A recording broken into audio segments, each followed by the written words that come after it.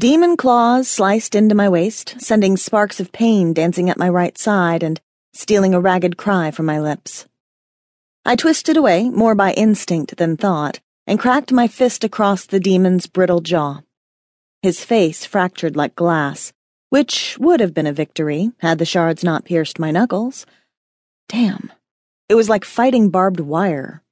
I saw the right hook coming, his claws spread wide, and realized I might have underestimated my quarry and overestimated my current abilities. I ducked, snatched my dagger from its sheath at my ankle, and lunged upward, driving the blade deep into his gut. He grunted. My gaze met his opaque eyes. His slippery blue lips peeled from jagged teeth. Hot blood spilled over my hand, but from the look of glee on his crumpled face, you'd think he'd won. I was missing something. His brittle laughter confirmed it. "They're coming, half-blood," he growled around his fangs. "Yeah, I got the memo. The princes are coming, blah, blah. Tell me something I don't know." His hand shot out like a viper's strike. I yanked the blade from his gut, recoiled from his scalpel-like claws, and arched away, but my balance wobbled. Overreaching, I staggered. My stomach flip-flopped. Fear churned my gut. The big grin on his bony face morphed into a hideous, toothy snarl. He lunged and slammed his not-so-lightweight body into me. My back hit the alley dirt, knocking the breath out of my lungs. This would be one of those times when calling the fire would solve my misbehaving demon problem. I could kill him in an instant. A flicker of a thought was all it would take. But I knew I wouldn't stop there. The alley would look nice draped in fire. That overflowing dumpster back there would go up like the 4th of July. The buildings would catch next. My fire would lick the sky, devour the neighborhood, and gobble up every living thing in the immediate vicinity. Insane laughter bubbled through my thoughts. The demon coiled his hands around my throat. His legs straddled me. I took a swipe at his arm with my blade.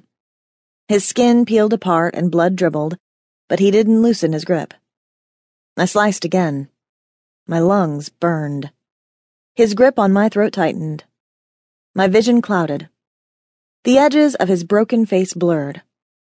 My demon snarled inside my mind and rattled her mental bars. "Let me out," she urged. "Let me play. We will make short work of this beast. We are destruction. We taste his death. Ashes in the air, let us devour." It was pretty crowded in my head. Next, to add to my demon's cacophony, was my personal parasite, and he spilled his poison into my veins, stoking my thirst for fire. I couldn't hold out much longer. The fire would come. My demon would break the reins, and this time I might not come back. This could be it.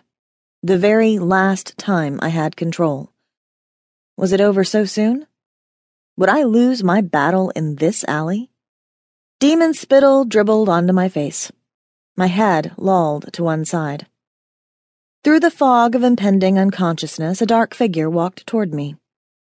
I didn't need to see clearly to know him. His element flooded ahead of him. Heat. A terrible, breath-stealing, skin-crawling heat. Fire without the flames. The demon with his hands around my throat jerked his head up. His chokehold vanished as foreign words spilled from his lips. He scrambled off me, but he stayed kneeling, skinny shoulders hunched. Akil's image shimmered behind a veil of heat haze. The air around his body rippled and strummed. He wore a double-breasted overcoat over his trademark suit, as though he might actually feel the cold on this chilly Boston evening. Only Akil could stalk back alleys and still look like he'd stepped off the pages of GQ magazine. As my demon attacker mumbled and growled in an ancient and exotic language, I concentrated on filling my lungs with air, ignoring the odors of mildew, fish, and urine. The air tasted pretty sweet to my oxygen-starved lungs.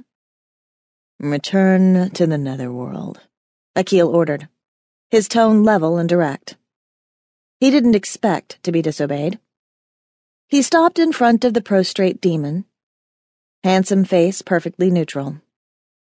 "It won't do any good, sire. They come. There's nothing there but death.